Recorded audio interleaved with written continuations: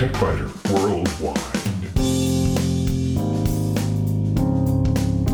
It's the High Tech Podcast in plain English with an hour's worth of news in about 20 minutes. That's because we leave out the commercials, the station breaks, the sports, and most of the jingles.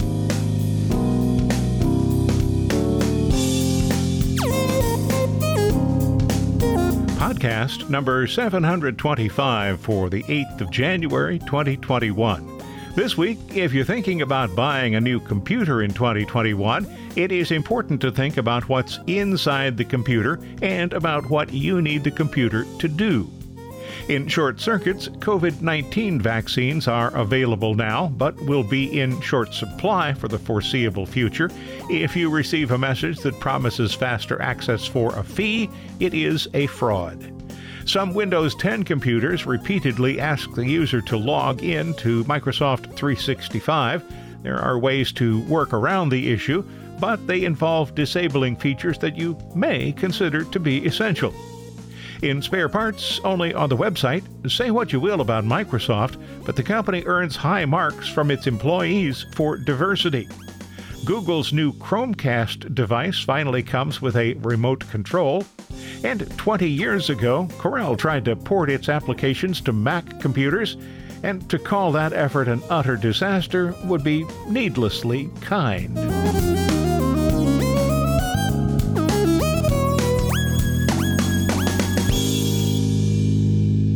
If you worked from home for much of 2020, find that you're still doing that this year, and your employer provides a computer, you're lucky.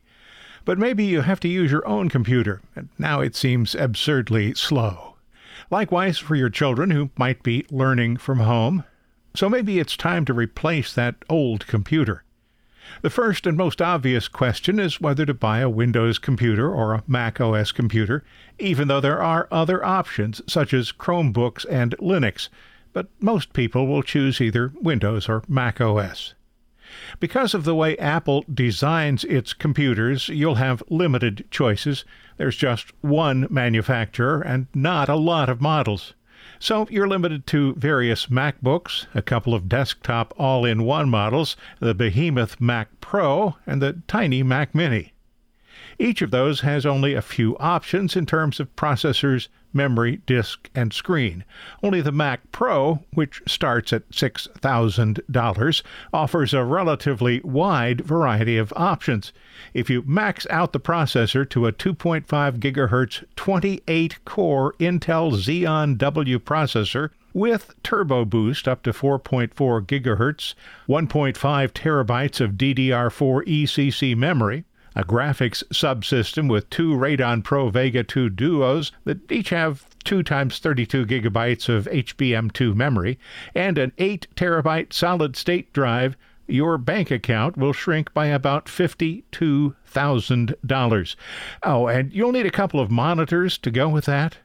Of course, there are much more modest configurations, and most people who need a Mac Pro will be satisfied with one in the $10,000 to $12,000 range. These are special machines for special purposes. Windows computer buyers have many more choices to make, so that's where we'll spend most of our time today. There are dozens of manufacturers, and if you include independent shops that still build desktop systems, there may be thousands. And I'm going to make one overarching assumption at the beginning here. You'll be looking for a notebook computer. If you limit the choice to just notebook computers, there are still dozens of manufacturers. But it's best to limit the search to just the larger companies: Acer, Dell, Hewlett-Packard, Lenovo, Microsoft, and Toshiba. All of those companies make a wide variety of computers, and no company is inherently better than any of the others. Each makes powerful high-end computers, and most also manufacture limited low-end computers. That's why it's important to look beyond the brand name. Think first about the type of processor you'll need. The two primary choices here are Intel and AMD. The CPU is responsible for most of the work the computer does, so take some time to learn about the various options. Both AMD and Intel make high-quality CPUs. The primary points to consider are clock speed and the number of cores. Low-priced processors will be slower and with fewer cores, and the best-performing CPUs will have a high number of cores, high clock rates, and correspondingly high prices. At the top of the heap, you'll find AMD's Ryzen 5 processors and Intel's Core i7 and Core i9 devices. If the tasks you perform need the fastest possible processing, and you can justify the expense, that may be what you need. Many people will be satisfied with one of the mid-range processors, such as Intel's Core i5 and maybe even a Core i3, or AMD's Ryzen 3. A computer that uses one of these processors will be slower than one with a top-of-the-line processor, but if your primary uses are word processing, email, web browsing, and modest spreadsheets, you'll save a lot of money and see little difference. Low-end processors such as AMD's Athlon and Intel's Celeron are generally best avoided unless you're on a very strict budget or have limited needs. You'll have choices for clock speeds and the number of cores in each general group of processors. Speed is measured in megahertz, and faster numbers are better. Whatever the speed is, you may see a reference to Precision Boost on AMD processors or Turbo Boost on those made by Intel. These processors monitor the load put on them by all running applications and can temporarily increase their speed. This is done by what's called overclocking, the process of making the processor run faster than it was designed to run, and it'll make the processor run hotter. Heat is the enemy of all electronic components and should be avoided. So if you need a faster processor, buy a faster processor. Each core in a CPU appears as a separate processor, and processors are typically able to handle 2 threads on each core. A 4-core processor with 2 threads will act like a computer with 8 processors. More cores will provide faster operation, and sometimes a CPU with more cores but a lower clock rate can perform better than one with a higher clock rate and fewer cores. Next, consider the kind of graphics card you want. The choices are much more limited in notebook computers than in desktop systems, but notebook systems do have some options. Virtually all desktop and notebook computers include integrated graphics on the motherboard. That means the computer can be used without a dedicated graphics processing unit, or GPU. Integrated graphics systems are less capable than a true GPU, and they generally use some of the computer's RAM. But the integrated systems are generally sufficient for viewing even 4K videos and some photo editing. Those who do a lot of photo editing or video editing will want a true GPU because it'll substantially improve the performance of the photo and video applications. A huge number of options are available for desktop systems, but notebook computer buyers will usually have a choice of only a few GPUs made either by NVIDIA or AMD.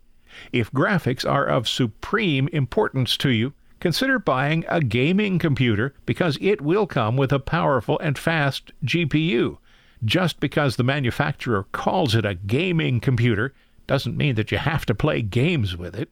Next, check out the memory options. More memory is generally better, but if you follow my earlier tongue-in-cheek description of a maxed-out Mac Pro with 1.5 terabytes of RAM, you will be wasting several $1,000s.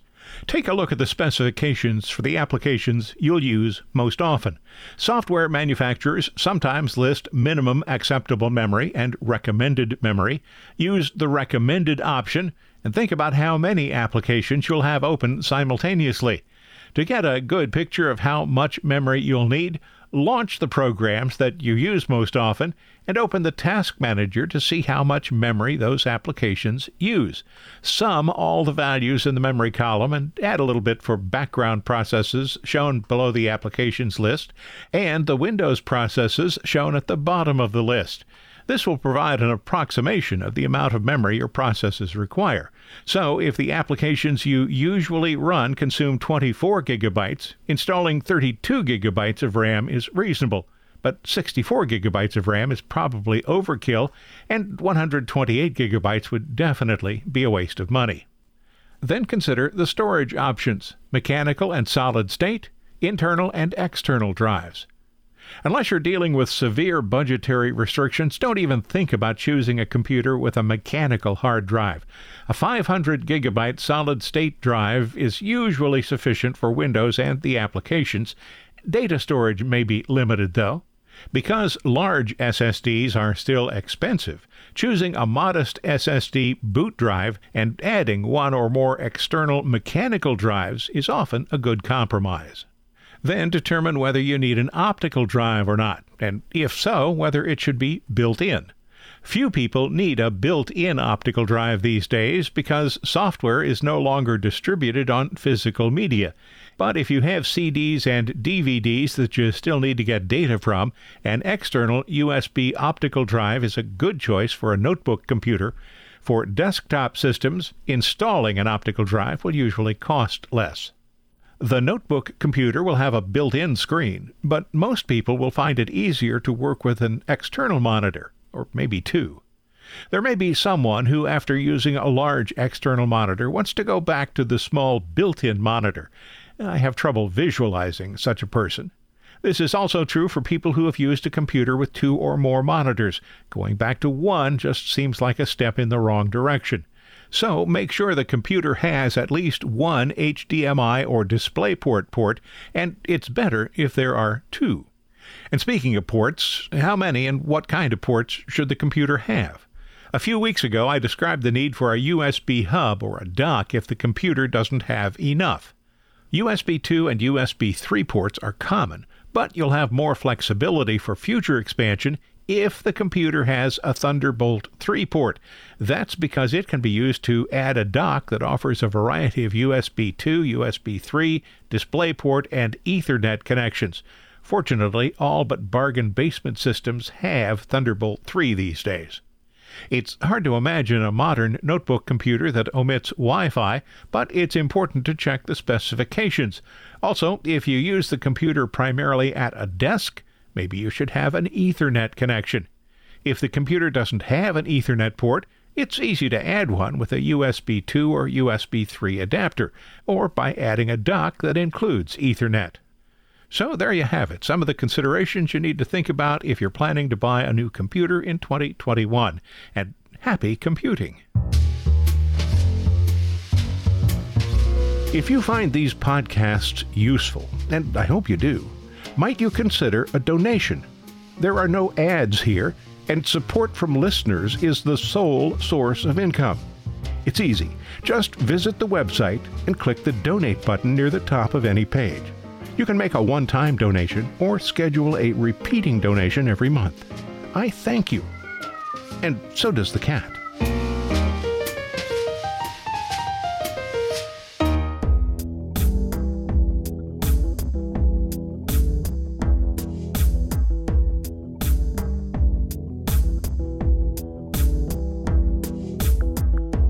In short circuits, now that vaccinations are available for COVID-19 and the politicians who claimed the pandemic was phony are elbowing their way to the front of the line, the scammers aren't very far behind.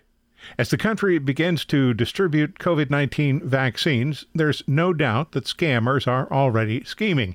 That's according to Medicare.gov. If you're old enough to qualify for Medicare, the cost of the vaccination is covered. Medicare also covers COVID-19 tests, COVID-19 antibody tests, and COVID-19 monoclonal antibody treatments. Whether you're eligible for Medicare or not, scammers are out there, and Medicare offers 3 suggestions that apply to everyone, regardless of your age. You can't pay to put your name on a list to get the vaccine. You can't pay to get early access to a vaccine. So don't share your personal or financial information if somebody calls, texts, or emails you promising access to the vaccine for a fee. The key points here are that the scammers want you to pay for something they cannot provide. The Medicare website says, "Be alert for scammers. Medicare covers the vaccine at no cost to you, so if anyone asks you to share your Medicare number or pay for access to the vaccine, you can bet it's a scam." The same is true if you're covered by the Affordable Care Act, or Obamacare, or by private insurance. You can't pay for early access.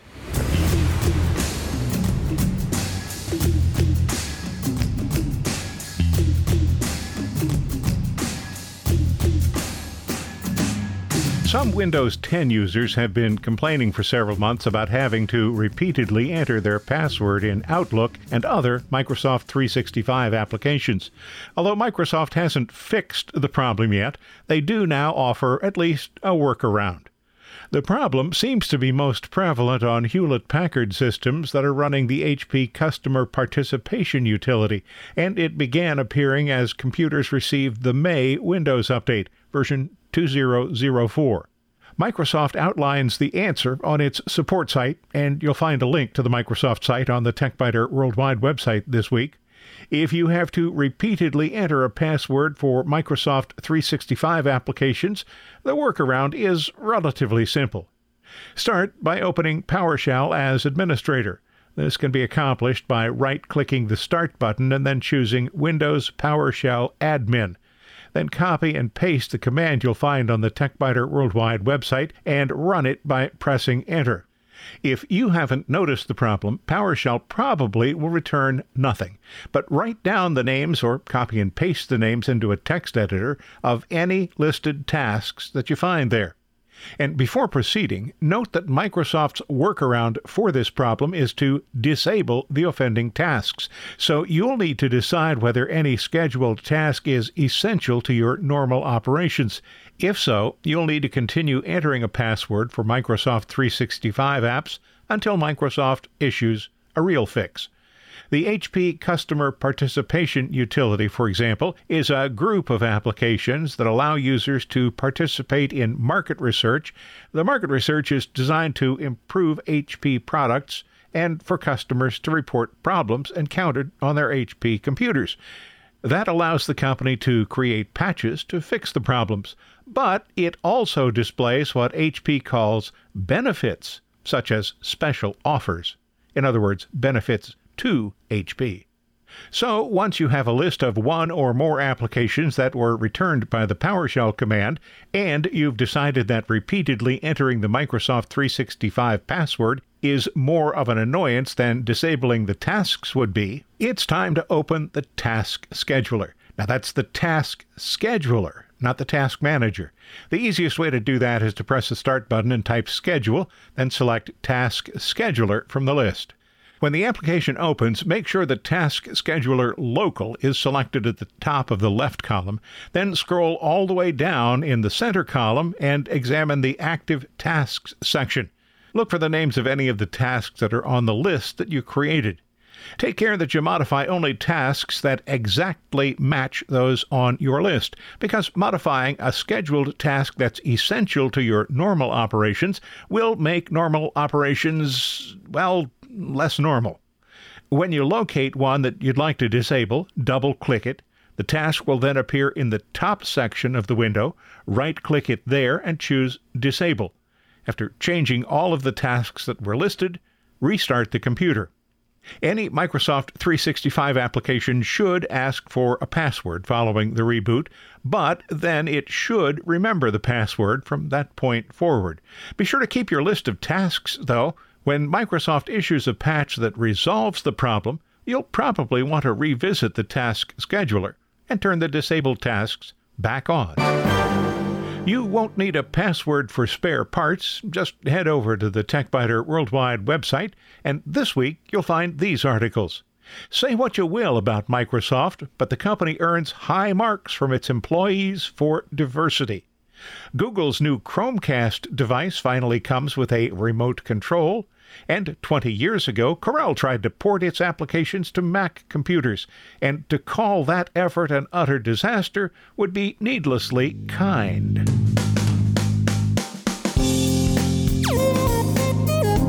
Thanks for listening to TechBiter Worldwide, the podcast with an hour's worth of technology news in about 20 minutes. I'm Bill Blinn. Be sure to check out the website, www.techbiter.com. And if you like, send me an email from there. See you next week.